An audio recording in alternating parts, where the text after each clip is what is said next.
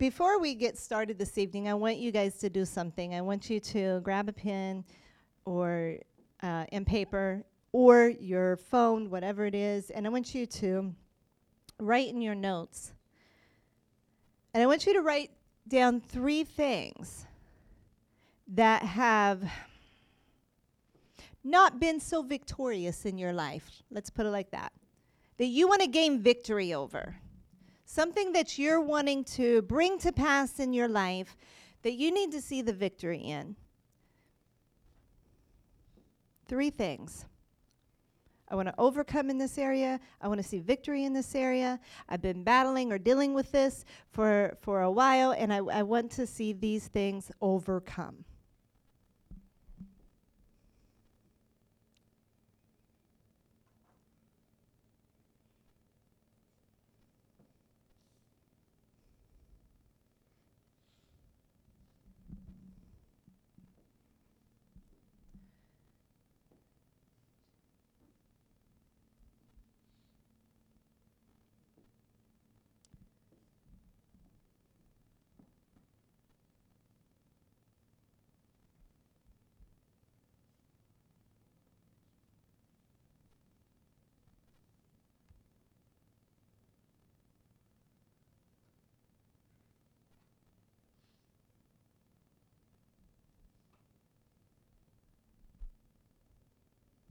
You get that? Get him down? Close? Got 2.5? Okay. All right. Well, if you think of something else while we're going through this, then you can just jot it down. But I want to talk this evening about how to gain the victory. How to gain the victory. And I want to start this evening in Mark 3:27. And it says, I'll just go ahead and read the whole bit there so that you understand exactly what's going on. But let's go back at verse 23. And it says, so Jesus called them and spoke to them in parables. How can Satan drive out Satan? If a kingdom is divided against itself, that kingdom cannot stand.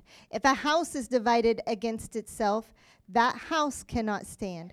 If Satan opposes himself and is divided, he cannot stand. His end has come. In fact, no one can enter a strong man's house and carry off his possessions unless he first ties up the strong man.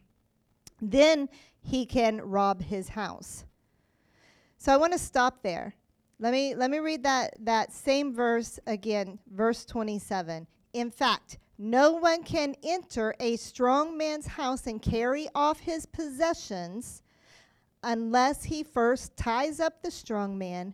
Then he can rob his house.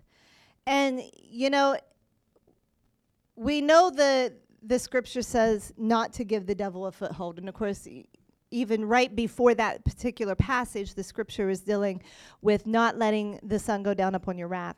And showing that when we do that, when we allow wrath or anger or malice or anything in our heart, and then we go to bed with that, we sleep with that, it's like there's roots that begin to grow. Now, we don't see those things happening, but how many of you, myself included, have ever gone to bed mad before, and in the morning, especially with marriages, we've got some honest people in here tonight, especially with marriages, and then you wake up and then you know that you were mad about something, but I don't remember exactly what I was mad about. But by golly, I'm staying mad till we get this figured out. And it's because that's a seed of a spirit that has planted something in your heart, and then it's been festering, and you leave it there. And that's why God tells us not to let the sun go down upon our wrath. And not to give the devil a foothold, because that foothold, that toehold, that little bit of I'm just gonna, you know, like a kid that's being a little bit defiant, and you say don't cross this line, and they just put their toe right there, you know, just enough to be a little bit disobedient, you know, and the enemy likes to do that just enough that you can't tell, or it's not real obvious. Oh, what's it going to hurt? What's it going to hurt me harboring this for a little bit, or me holding this in my heart for a little bit? And the Bible says, do not give the enemy a foothold, because he means it. He means it. He's not saying, well, when you think it's best, or, when you don't think it's going to do any harm, then go ahead, it's okay. But he truly means it, because he's looking out for ourselves. He's looking out for our best. And before I really get into this much more, I want to tell you a little bit of a story. And it's about a family member of mine, so hopefully they're not watching. But years ago, I was probably like, 10, 11, 12. And at the time, I was staying at my grandma's house. And this particular person, she was 4 years older than me. And we were close growing up, but she was getting to that age where, getting to start noticing boys and things like that. Well, she lived way out in the country. And so anyway, she and this guy had talked a little bit, and then they decided, I'm going to sneak out tonight at 1 o'clock, and we'll meet, okay? And she tells me about it. And, of course, I'm like, wow, are you sure that's a good idea? I'm like 10 or 12, So anyways, she ends up falling asleep. And so she's asleep. She misses the appointment. This idiot, no joke, decides he's not going to just leave. He climbs up, because my grandparents, you guys old timers know the old antennas that you would, the tri-figured antennas that you could climb up, and then the main antennas at the top that you have to go out and crank to get it to turn, one of those. Well, you could climb up that and get on the roof and be on the second story of the house, which is where her bedroom was down the hall. And so this idiot climbs the tower and gets on the roof at 1 a.m. And next thing I know, I'm hearing because we both were asleep, my grandma is yelling, and we get out of bed, and she's standing in that bedroom with a shotgun. And you got to know my grandma, like she was, before Zane and Hailama left, they went to go visit her, and when they got there, they said she was out in the yard at 7 a.m. in the morning with a shotgun trying to kill rabbits because they were getting in her garden. I'm like, yeah, that's what she does. And so anyway, she had this shotgun, and she's like pointing it at this guy. Of course, she has no idea who it is, why he's there. As far as she's concerned, he's breaking in. And so obviously that relationship did not work out. But it was a lesson learned to that guy not to come prowling around and trying to get into people's homes. But the thing is, that window would have never been able to be opened if it was locked. And sometimes in life, with the things that we do, we can leave a door open or a window unlocked, and the enemy can find a way in. And the sad part about it is, sometimes we even do it on purpose. Because we can sometimes cuddle that thing, because it's something that we want to make sure that it's there for backup. So let's get into this tonight. But I just kind of wanted you to keep that image in your mind, because the enemy does prowl around like a roaring lion, seeking whom he can devour. And if he is seeking, that means he's checking the windows. He's checking the doors. He's seeing where he can get in. It's not going to be just as blatant as a demon coming to your front door and going, hey, I just thought I would try to come in and see if you have any room for me tonight. He's not going to be standing there with a pitchfork and a pointy tail. He will come through a way that won't seem so obvious. And many times it's through, believe it or not, a friend. Someone that's not necessarily living the Word of God. And they could speak things into your life that are not according to the Word of God. A thought. It could come in the form of situations that happen. And then you develop a philosophy in life because you have lived in that situation. And by golly, I lived that, and that's my experience. And therefore, that's what I believe. Yeah, I know the Word of God says this, but in my life, this is what I've experienced. And so we'll believe the experience over what the Word of God says. So we sometimes get accustomed to that flaw, that wrong thinking, that anger, that whatever it may be. It could be a multitude of different things. But we get accustomed to that. And then we say, you know what? I'm just going to put a couch over here and a little pillow, and you stay right there, and you're welcome to stay in this little corner. Just don't flare up too much, okay? As long as it's kept under control, we're like, it's not that big of a deal. And we'll just kind of coddle it. And the thing is, we have to get a hatred for the things of the enemy.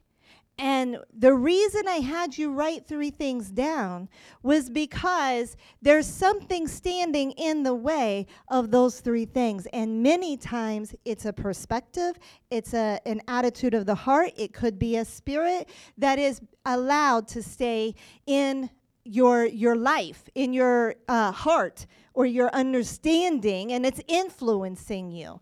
So we got to look at it, and because we can pray up and down till, the cows come home. God, give me this. Lord, change me, change me, change me. And the thing is, we'll even sing songs about change me, Lord, change my heart, make it ever pure, make me clean, make me like you. But then the thing is, we don't do anything that's required to make the change. So we have to stop and look at ourselves and say, okay, Lord, I realize it's going to require something from me. Is the heat a little hot, or is it me? You guys comfortable? If you're comfortable, you're good. Don't worry about it. It's a little hot? Okay.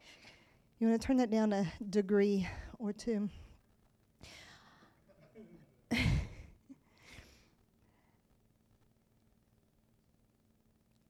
See, the thing is, even in Matthew 12:44, it talks about when a demon is cast out. And it says he goes into the arid places, and then he comes back and he finds the home of the person, the heart, and it's swept clean. But if it's empty, then he does what? He goes out, finds 7 more, and invites them in. Hey guys, I got this place, we can come stay. It's empty. What does that mean? It means even though that we can find ourselves in a place where maybe we found the victory at the beginning, but it's like, man, why is this thing still lingering? Why is this thing still staying in my life? And many times it's because we haven't learned how to have complete victory in that. Even when we get saved, sometimes those things, it's like it falls off, but then later we find ourselves dealing with this stuff again. And we're like, what's going on? And it's because if it's swept clean, Jesus came in, cleaned me up, but I didn't give him complete occupancy in every room of my house. Think about that. Because see, what we like to do sometimes is we'll sweep it clean like we do when people come over, right? I got unexpected company today. A couple friends stopped by and visited from Ritchie County, and it wasn't expected. I'm like, hey guys, come in. Gonna have to excuse the house. We're in the middle of packing and stuff. But and they come in and everything, and there was no time to prep for that because it was unexpected, which is fine. But many times that's what we're doing. We're cleaning things up. But then we'll go over here and we'll put, see, I've got this picture here, and it says love on it, and it that means that we love here. And then I've got over here this blanket, and I throw it over the couch, and it says peace, and it's even got the definition of peace, and it's got some hearts, and look, a dove, the Holy Spirit. And then over here we've got something else, and we've got this in the kitchen, and we decorate these things, but they're representations, but they're not necessarily being operated in our life. We like to decorate with something that represents, I wear my cross necklace, I put my love driver's license on the front of my car, or my fish sticker, or whatever it is, but it's like the concept of those things, have they taken root in our life and kicked the other thing out? See, that's the thing. Once it's kicked out, something else has got to take its place. Because if you uproot something, but don't plant anything there, what takes over? Weeds. That's right. So if nothing is planted in its place, then the inevitable happens. The enemy comes back and moves in. So we have to realize that. We have to war against that. And we have to make sure that we're cleaning it up, but then we are planting in its place the thing that needs to be planted. So let's go. I want to go through this a little bit in detail, but let's read one more scripture first. One more scripture.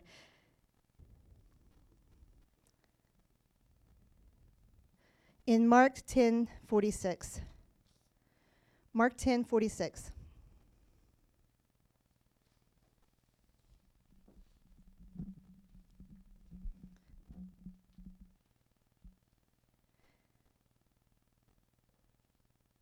And this is about blind Bartimaeus.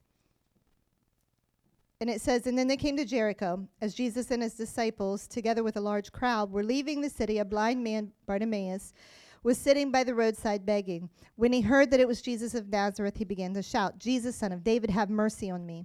Many rebuked him and told him to be quiet, but he shouted all the more, Son of David, have mercy on me. And Jesus stopped and said, call him. So they called to the blind man, cheer up, on your feet, he's calling you. Verse 50, throwing his cloak aside, he jumped to his feet and came to Jesus. Now I want you to get this, because he's sitting there, he's in a position, he's been in for years, and this has been his life. It's not like he just found himself in this. This has been his life, and the cloak has been, it's an object that the governing officials would give those that were lame, those that were disabled, a cloak to show that they have the right to beg. And so this is kind of his identity, really. This is his identification, that I'm allowed to beg for bread. I'm allowed to beg for money. But the thing is, he believed in Jesus. He believed in Jesus. And so he hears Jesus is coming. So he begins to cry out. He can't even see him. He can't see him. But Jesus, Son of David, have mercy on me. And as soon as he hears the disciples finally say, cheer up, he's called you, he takes that cloak off and casts it, throws it to the side, and takes off after Jesus, being led or whatever. But the thing is, he takes this off. Why did they put that in there? Because it's so important. He was saying, I am not going to stay here. I am going to go receive my victory. I'm going to go receive my healing. But I got to take off this identity that I've been wearing. I've got to take off this crutch. I've got to take off this perspective that I'm a beggar. I've got to take off the perspective that I'm going to spend the rest of my life in this place. Instead, I have a different vision. I have a vision that I'm going to be able to see. I have a vision that I'm going to get a job. I have a vision that I'm going to be somebody. And Jesus is the answer to that. So that casting off, that throwing off, is a choice that he made before he even went and got the answer. He didn't say, well, you know what? Probably better keep this just in case. How many times do we do that? Probably better keep a hold of this just in case it doesn't work out. And so we'll say, oh, you know, will you come with me? Hold my coat for me, okay? And we'll see what we're going to do with it here in a little bit. Hold my coat, friend. So many times we're holding on to this, but reaching for this. And the thing is, time and time again, I've seen God work in great measures when we let go of this and reach for him full faith. It's more rare that I see him work holding on to this and reaching for this, because that's unbelief. It's a lack of faith when we're doing that. So Bartimaeus had it right. He knew to cast that off. So it's the same thing in our lives. We've got to realize, like, I've got to cast off the perspective. I've got to cast off the opposite thing. Does this get hard? Yeah, it does. I'm going to be real. It does. Because there are things in life that have been ingrained in us. It's almost become like our personality. But it's not. That's the thing. It's a spirit. It's not our personality, but we have gained it as our personality because we've lived with it for so long that it becomes part of our identity. And it's hard for us to decipher that this issue here of spitefulness or anger, or this issue here of me always wanting to get my way, this issue here of me having a poverty mindset, this issue here of I'm never going to be healed, it's a spirit that's blinding me from seeing the victory, and I've got to cast it off. And so that's the first thing, is casting off the wrong mentality or the wrong thing. And so even tonight, as you're looking at your 3 things, that's why I wanted you to write them down, because I don't want this to be another sermon that you just hear and then go, that was good, and then I go home and I don't do anything with it. So we have to look at what we're dealing. What am I praying with? What's on my prayer list right now? Am I hindering that thing from being answered because of how I'm seeing it, because of my perspective, or because I'm not fulfilling the requirements that God's asking me to fulfill? You know, I was listening to the message that of the evangelist speaker, evangelist Nathan Morris, when he was on Maui last night, and he made an interesting comment, and he said, you know, the questions that God asks you sometimes, like when he asked the one blind man, what do you want me to do for you? And he says, I want my sight. And that's why many times when people come up for prayer, we ask, how do you want me to pray? I got to know where your faith is at.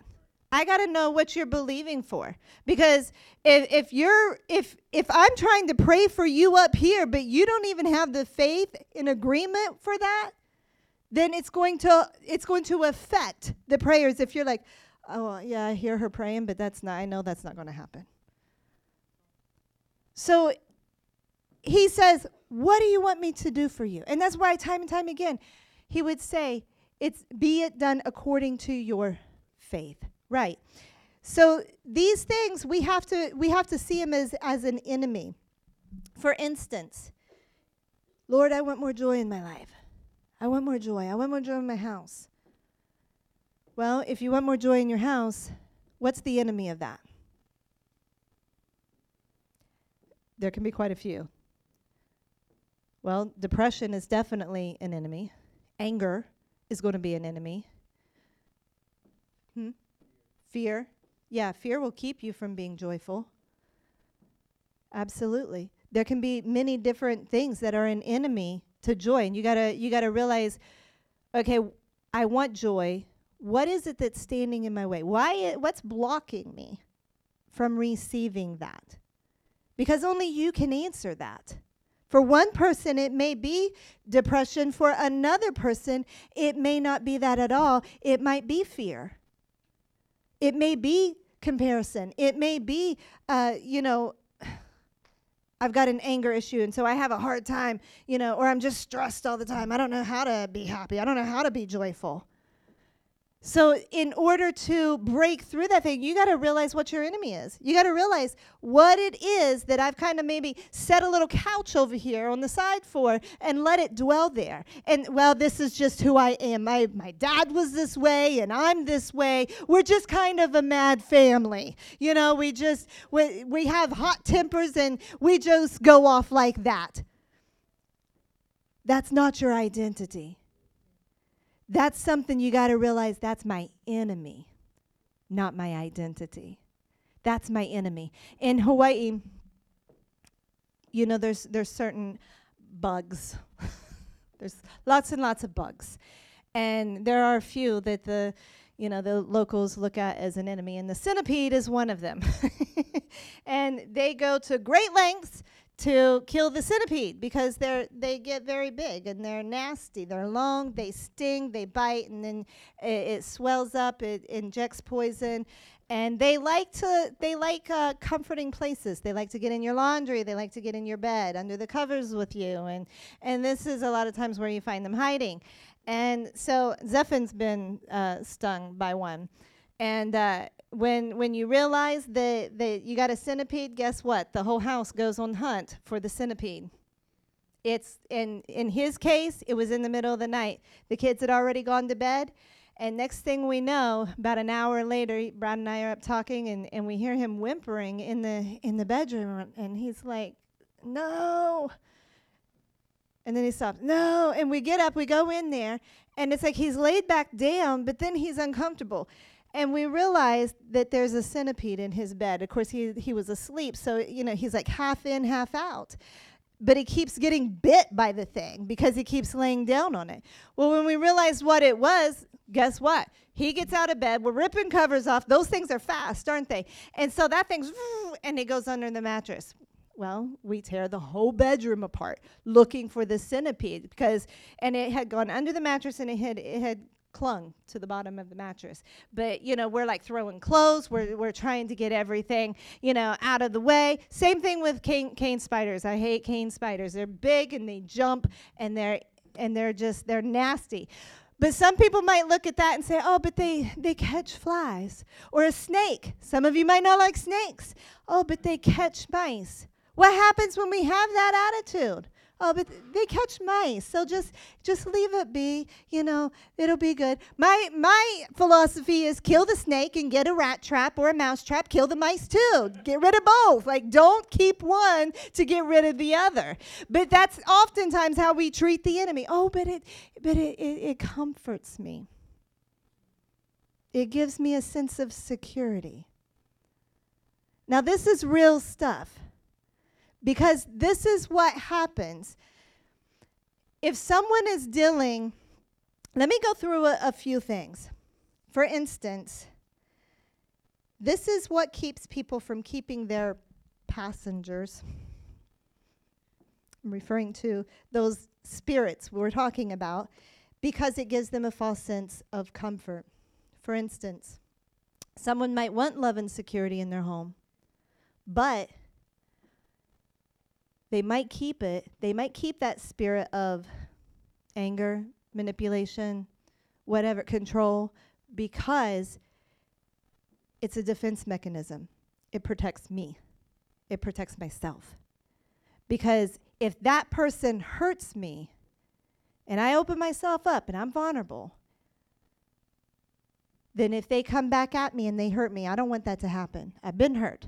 They've hurt me before. I've been hurt in other situations. I'm not going to do that. So I keep myself closed up. I keep a defensiveness about me. So now I'm not giving that person my all. I'm not giving them my whole heart. I'm not giving them all of my love. I'm not giving them a sense of security in this home, because I'm going to make sure I'm taken care of. I'm going to make sure I'm protected. You get what I'm saying? So it becomes a source of comfort to me. Another one. What if somebody likes the sympathy that they're getting because of their condition, even though they say, I want to overcome this. I want to be an overcomer. Hallelujah. We are made more than conquerors through Jesus Christ. We are overcomers. And they can say that as much as they want, but deep down, they like the pity that they get because of the situation. They like the sympathy. Or they don't want to change something about themselves that requires them to be the overcomer. But that's going to require me to do this. That's going to require me to make some changes in my life in order to overcome that situation. You follow? Minister Mara follows. Thank you. Here's another example. Lack of faith. We talked not too long ago about that. Unbelief. Jesus said, this kind does not come out but by prayer and fasting. But he kept talking to them about their unbelief. It's because your unbelief. And what did the one guy say to him? He said, help my unbelief. The parent said, help my unbelief. Lack of faith. This is bigger than what you would think it would be, because a lot of people don't want to take the time to find in the Word what applies to their situation and begin to confess it. Why? Because it takes work. It takes time. It truly does. It takes time to sit down and say, okay, I'm going to dig into the scriptures. I'm going to look up some scriptures. I'm going to look up some verses, and I'm going to pick some out that I'm going to begin to proclaim over my situation. It takes time and dedication. And a lot of times people just, Pastor, pray for me. Pray for me. because that's easier than someone digging in and finding their answer in the Word. But here's the problem. It's the same thing like you can teach a man to fish, and he'll have fish all his life, or you can give him one, and he's fed for one dinner. And my passion is to have a church that is equipped. I want our people to be equipped. I want you to know exactly what to do and how to do it when the situation arises. Not that I mind praying for people. I don't at all. But there is a season of time that we grow and we learn and we stretch ourselves and we expand in our faith so that we don't have to find somebody in that particular area to pray for us because, well, now I'm dealing with this situation and now I need somebody to pray for me because I've spoken all this trash out of my mouth concerning it for how many ever years, and now this thing's come upon me. And now I need somebody to pray it out. I would rather you understand that your words give life and death. I would rather you know and understand how to stand on the Word of God and to proclaim victory over your life. That's you with an arsenal. I want you to have that, or I want you to have that flamethrower, have that spear, and have that, what are those things? Pew, those stars. Ninja stars. Hallelujah. I don't know how much that would get done. Here's another one. We'll even keep friendships that we know we shouldn't keep because we would rather have that friendship than be alone. But that friendship does nothing but tear our spiritual life down. It drains us. I'm not talking about ministering to somebody. There's a difference. There are people that will drain you of your spiritual walk, or they'll lead you down paths of temptation, and it's not worth it. And the thing is, and girls will do this a lot with companionship with men when they're young, you know, and they'll be, oh, I'd just rather have a boyfriend than I would be alone. Because but what's the problem? They're empty in a certain place in their life. That's what's going on. They haven't found themselves in Christ, and they haven't filled that with Christ. So there's this desire for someone else to fill that. Let me give you an example since I'm on that topic. When Pastor Brad and I got married, for the first, 3-4 years, something like that, I depended upon him a lot to fulfill my emotional needs. And so if he didn't read my mind, like, why couldn't he do that, you know? And, of course, women do that. They'll get married, and why can't he read my mind? Why can't he just know what I want? And men are, like, on the way over on this other end of the spectrum. Like, that's not their strong suit. They're going to have a hard time even interpreting your facial expression, let alone what's in your head. So in this moment of why can't he figure out, like, what's wrong with me? Why doesn't he understand, like, why I'm being quiet? Why doesn't he understand that I need this and I want that? And then I finally realized, Miranda, that's really unfair. And now I have to change my system. I can't do that. I can't expect him to be responsible for something that he's not sent there to fill. I know people will say marriage is like 50-50, but it takes 100-100 for a marriage to work. Because what if one person is down that day and the other person is down? Then what you going to do? You both got to be working at this, and it's got to be 100%. And so I realized that I can't go on this system. I have to be supported by my emotional needs. Anything in my life, it's got to come from Jesus.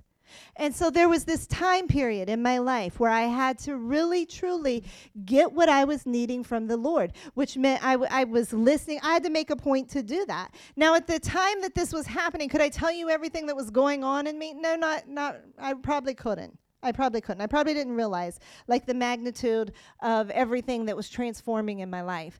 But now that I'm looking back at it, I realize, like, I'm glad he did it early on, and I didn't carry it for 20 years through the marriage, because it can be heavy for the other person trying to carry that responsibility of always trying to make you happy. So we got to realize that even our happiness, our joy comes from the Lord. It doesn't come from situations. Now, that was my situation, but someone else's situation might be different. It might be, if only I have this, if only I have that, if only I have this material possession. And they're always looking for material possessions to fill that need. Some people, it might be friendship. They can't even sit down long enough to be by themselves. They got to constantly be talking to somebody. Somebody's got to be around me all the time. I need people. I need people around me all the time. I can't stand to be by myself. For some, it might be something else. It might be, well, if I only had the right job, if I only had this, if I only had that, I didn't have it well growing up, and they're hanging on that one thing from back there. But they could change their course if they would only set their eyes on Jesus. If they would only set their eyes on Jesus and say, Lord, you've got to help me fill this void in my life. And I've got to get my strength from you. I've got to get these needs met from you.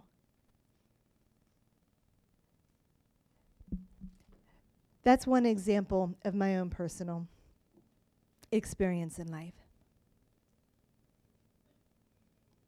Let me throw out another one. Some people live with a false sense of peace. And what I mean by that is they don't want to confront anything in their life. If something's going on in their home, their business, whatever it may be, but they don't want to, and that thing needs to be confronted. But instead of confronting, they'll just enable it. Because I don't want to ripple the waters. I don't want to ruffle the feathers. I don't want to cause a problem. I don't like it when that person gets an attitude with me whenever I say something to them like, no, that's not flying in this house. That's not happening in this home. Well, I don't want little Joey to be upset. So, I'm just going to let him have what he wants, even though it's not the best. And so there's this false sense of peace, and then the house is in chaos all the time because every time little Johnny doesn't get what he wants, then he just screams and throws a fit, and then people just give it to him. That's not developing a healthy home. And so there's this sense of, well, I'm just keeping my peace here, but it's a false sense of peace. It's not a true peace, and it's not true dominionship in your home. So there's things in our life that we can actually enable someone and just keep bailing them out of the situation, keep pulling them out of the situation. That could even happen with friendships, where it's a one-sided friendship, and somebody is just constantly take, and you're always investing. And I'm not talking about a ministry situation. I'm talking about they just want to make bad choices, and they want you to bail them out. And then you don't want to say no because you don't want to ripple the waters. You don't want to cause a stink. You don't want to see them have an attitude. Oh, I don't want to lose them as my friend. These things in life are because there's something unhealthy in our perspective or in our heart.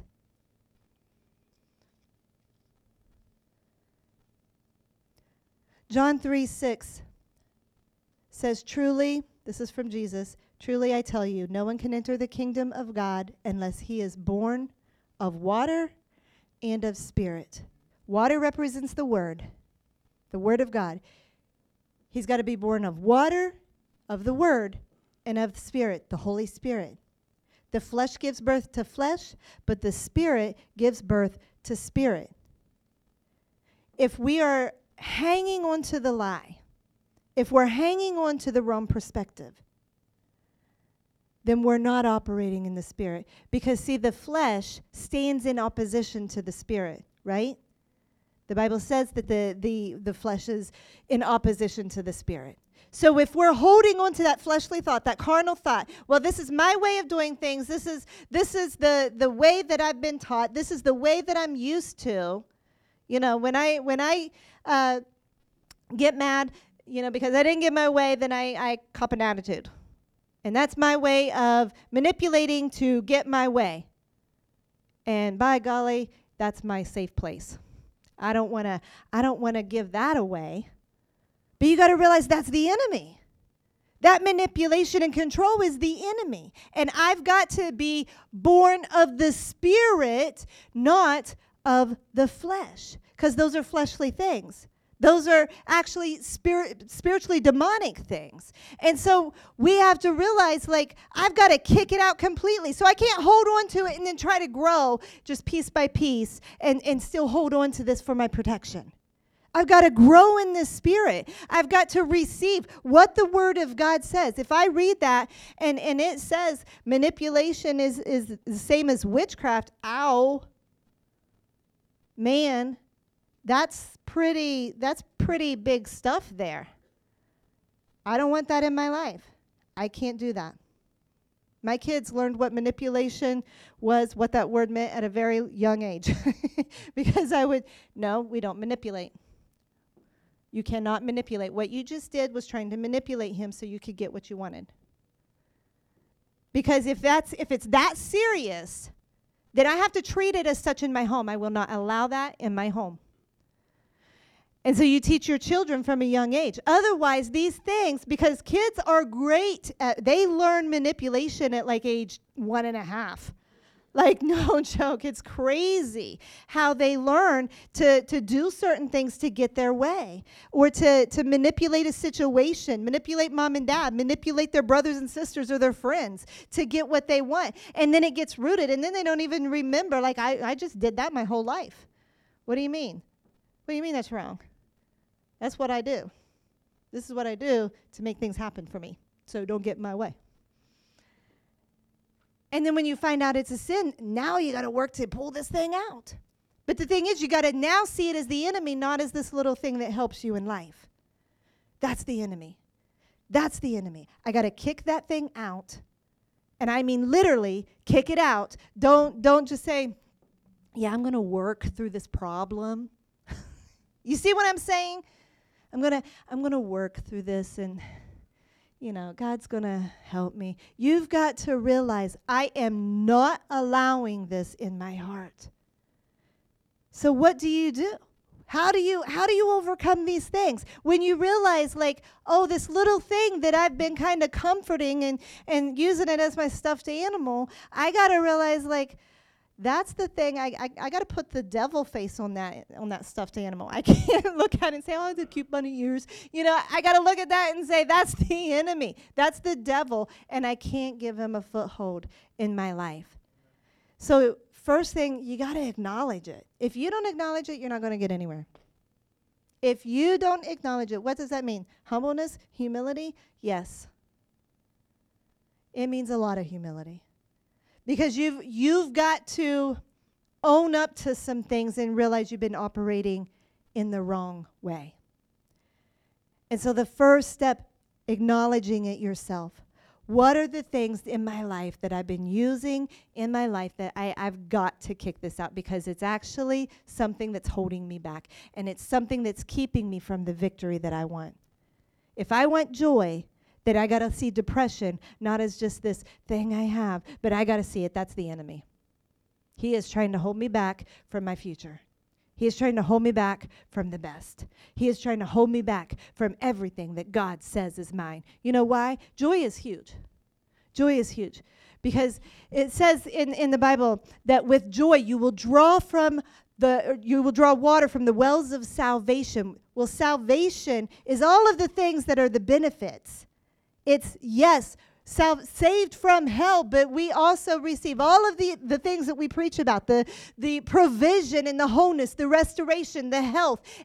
That's what sozo, salvation, means in the original language. So all of these things that are available to me, think of it as a well. At my grandma's, she has a well. They still get water from the well. You lower this bucket down so far until you hear it bloop, bloop, and it's filled up, and then you pull it back up. There's no other way to get the water. You've got to do it that way, from the wells of salvation. How? With the bucket of joy. Because God doesn't operate through depression. God doesn't say, you know what, they're really having a hard time. As compassionate as God is, he can't go outside of his laws. He wouldn't let Aaron's sons be, or he wouldn't let Aaron and the others have the time of mourning when Aaron's sons died. As long as you're in my presence, you cannot mourn. Can you imagine that your children just died from the hand of God and you can't mourn, you can't cry, you can't grieve? But that's how seriously God takes it, because there's nothing but joy in his presence. So in order to get the things from his presence, guess what? You got to choose joy. You got to choose joy. Many times we're saying, God, help me. It's such a bad day. I just don't know what I'm going to do. And this happened and this happened. And I don't know. And I'm just going to wait for your peace and for your joy to hit me. But it's a choice. You know what? I choose joy. I am going to walk in joy. That's why you hear Pastor Brad say sometimes that I'll just put something on just to make me laugh sometimes. Why? Because I'm not going to allow myself to sit there and stay in a state of dealing with something in my mind, and it's trying to pull me into a mode of depression. So I choose joy. I'll get in the Word, and I will find scriptures around that thing. If it's a certain issue, it might have just been, this has just been one of those days, But sometimes it might be a situation that's affecting you. Well, then I better get in the Word. And as I'm beginning to proclaim the Word, then that situation is getting filled up with the Word. That's why I say, yes, it can be hard. Because your feelings want to bring you into a place of, man, it feels so much better to sit here and feel sorry for myself. So is this a bit of a hard message? I'm not meaning for it to be. It's truth, though. It's truth. Because it's not that I'm being uncompassionate, because I've been there too, and I understand. There's a time for mourning, but then there's a time for joy. And yes, you have those times. But at the same time, even in the time of mourning, our joy and our hope is in Christ still. And it's like you still don't even have the same perspective that the world has, even if something falls flat. Even if something doesn't go the way you wanted it to go. Our perspective is different because I still have joy, because I know my God has got something else for me. So I choose joy. I choose to laugh. I choose to have a happy face. I mean, how do you guys think it would be if your pastors came down, every week and it was just dependent upon, what kind of mood they were in that day. And, oh, they're in a bad mood, kind of steer clear of them. Or, oh, they look really depressed today. That's not the example that we set.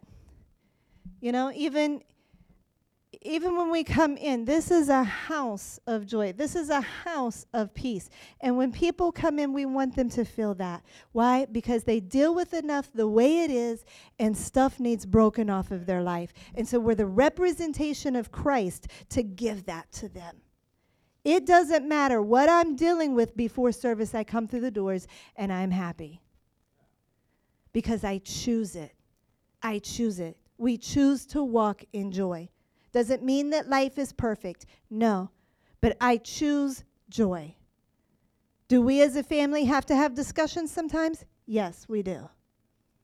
There are times when we have discussions where we have to talk things out. And it can be whatever. We're all real honest with each other. But in the end, we love each other, it's resolved, and it's done. And we move on in peace, and we move on with joy. It's a choice. Don't give the enemy a foothold. Let me just read a couple things to you, and I'll close this out.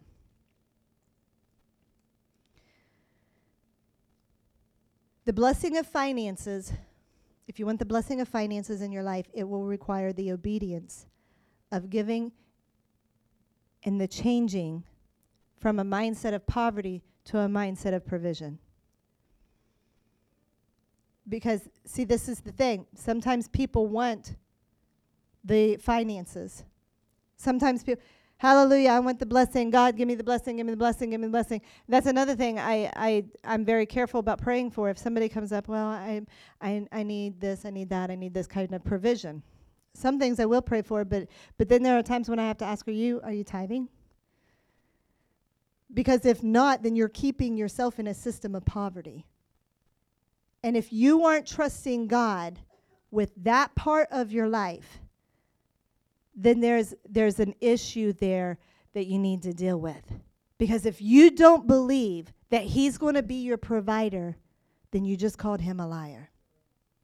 So it's going to require something. It's not just, okay, honey, here you go. You asked for more stuff. Here's more stuff. No, it requires a change in us. It requires a different mindset. The testimony of peace will require you to refuse worry, anxiety, depression, and fear from gaining entrance into your life. I'm not saying into your mind, because the enemy will try to plant things in your mind, but that's where I'm saying it should stop. It should never get to your heart. Somebody asked me the question the other day, well, doesn't everybody fear? I said everybody has the potential to. Everybody has the opportunity to. And that person's just kind of looking at me like, yeah, right, like you don't fear? And I said, I refuse it. You got to recognize it. I refuse it. Because as soon as it comes in and because you get to know the voice of the enemy very easily, especially around things of fear. Because he says, you can't do that. You should be afraid of that. You remember that situation, you remember this, you remember that, you'll never, all of these negative things and bombarding things that grip you like, it's fear. And so you got to refuse it. You're not allowed here. I refuse fear. Well, you may get sick. I refuse fear. You are not allowed into my mind. Get out. Just because something comes into your mind doesn't mean you've failed. Understand that. The enemy can come and run his mouth, but it's what you do with it that's what matters. If you entertain it and you allow it to stay and then it's getting into your heart, it's planting seeds. Anything you plant in your heart will grow root and bear fruit. So if you plant, let's say the scripture, anyone that leaves houses, homes, mothers, fathers, brothers and sisters for my sake will gain in this lifetime and the next, houses, fathers, mothers, brothers, sisters. If you plant that in your heart, then what are you going to have? You're going to have, if you've given everything to God and said, it's all yours. I'll go where you want me to go. I'll do where you want me to do, or do what you want me to do. It's yours. And you do that, then you can expect that scripture to come to pass for your life. You can expect people to come into your life, whether your family is still living or not. He will bring you mothers, fathers, brothers, sisters. When we left and went to Hana and gave up what was our family, we gained a family. We gained precious family by people that we met there and got to know and got to minister to, and they became family to us. God will give you the things that you give up for him, and your trust has to be in that, not in the fear of what the enemy is saying. You cannot walk out healing if you would rather hold on to the convenience of feeling sorry for self or the sympathy that it brings or people doing for you. Some people would rather stay in their position because they like someone doing everything for them. And even though they might say, I want my healing, but if they would rather that person keep waiting on them, I don't really want to exert. I don't want to try. I don't want to exert this because then I'm going to lose that. I've seen people actually manipulate family members or children in their home when they are capable of doing something, but they will refuse to move because they don't want their kid to move out. They don't want their kid to leave. They're afraid that their child will move away or whatever. It's manipulation. It's control. And many times if the child doesn't realize it, then they'll stay there forever. And it holds them in bondage. Here's another one. This one's big because I had to do this too. If you want your husband to lead spiritually, then you have to relinquish control and encourage that. because I was raised up understanding the Bible more, it was easy for me to say, no, that's not the right way to pray. That's not the right way to do devotions. That's not the right way. You did this, you did that. And I had to stop. Because if I was going to, because ladies, that's one of the things that we want in our home, right? We want husbands to be the spiritual leaders and we want them to step up. But you got to realize if you want them to hold that position, you got to give them grace and let them work that out. Because if not, they'll just run from that position. And it'll cause a hard heart of pride. Because who wants to lead and get beat up for leading all the time? So that was something I also had to learn. And I had to, if I want this, then I got to let go of this. Are these things making sense? Okay.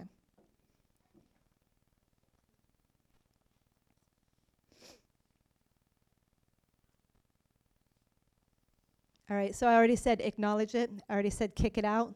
You've got to kick it out. You've got to refuse it.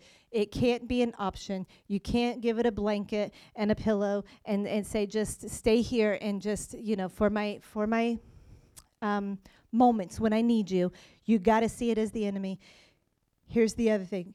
You've got to admit it verbally to the person that's involved, preferably. I would say 85 to 90% of the time. Because if you don't expose it and say, listen, I have a problem in this area, but I'm tired of it. I don't want it anymore. I'm releasing this in my life, and I want to begin to operate here. And I want to begin to have this in my life instead. If you don't do that, then it's always going to be that bait or that little thing that the enemy allows you to run back to for that moment when you want it, for that defense mechanism, for that comfort mechanism, for that sympathy, for whatever, because nobody knows about it, right? So he's not going to know that I'm trying to work through this. So it's a lot easier for me to just go ahead and whip that thing back out again and use it, and then I'll just repent later. But if you've exposed it and you get vulnerable and humble and you admit it and say, I'm really going to work through this and I really want you to help me. If you can help me with this, I'd appreciate it. And then the other person's got to learn to have grace too. Because you're doing that thing again. You said you can't act like that. Guys, have some grace.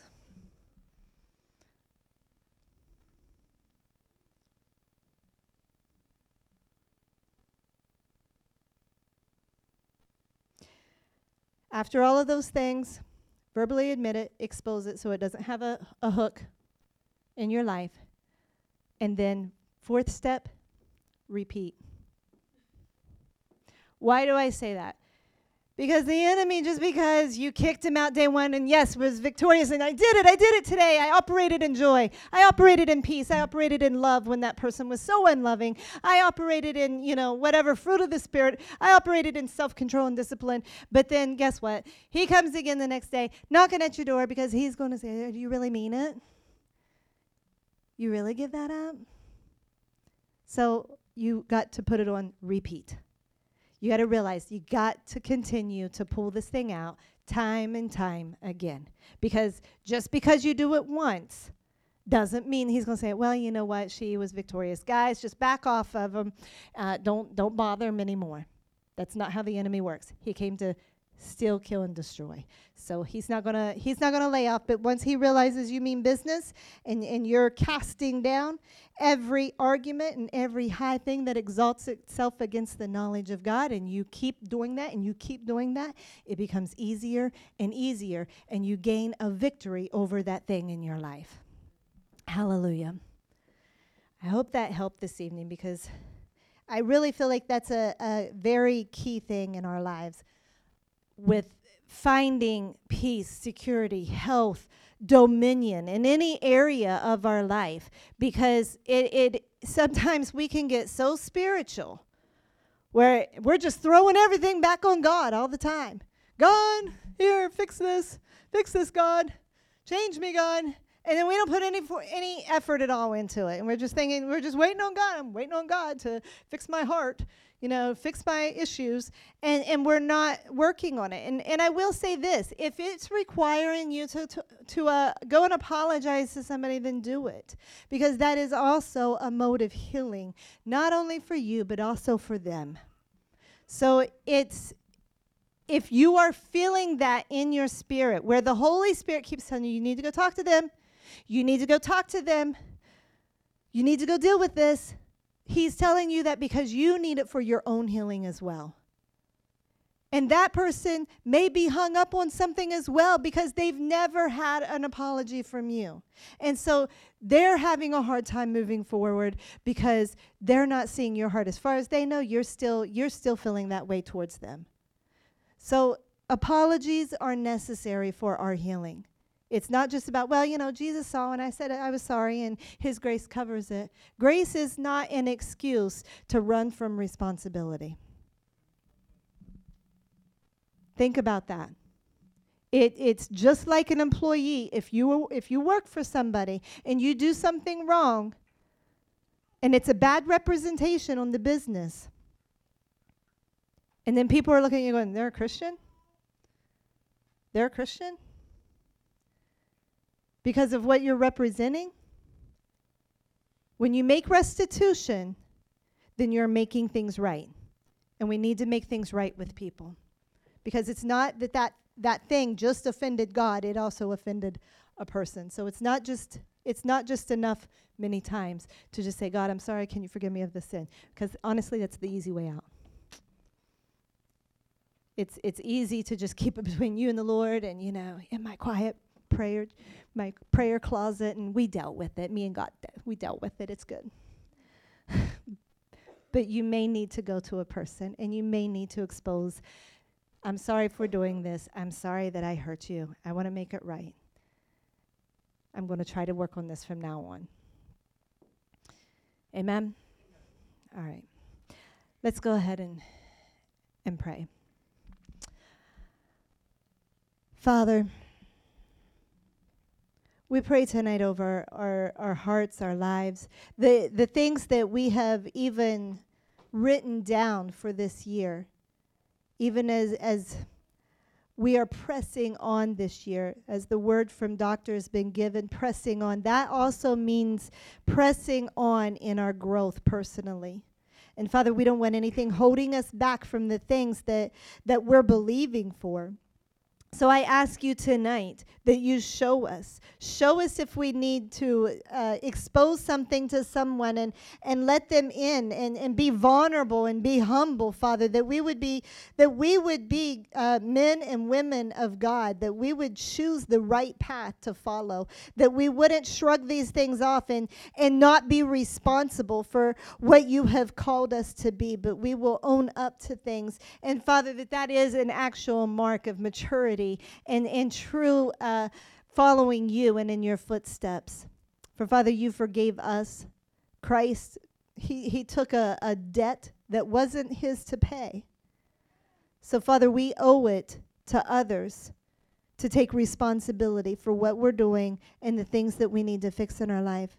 So Father, we pray for a grace and a power to do this. Give us, I pray, the understanding as we choose to walk these things out with a humble heart, that we will know and understand that we are moving into victory. We're not getting a worse thing for it, but Father, we're moving into victorious places and higher places.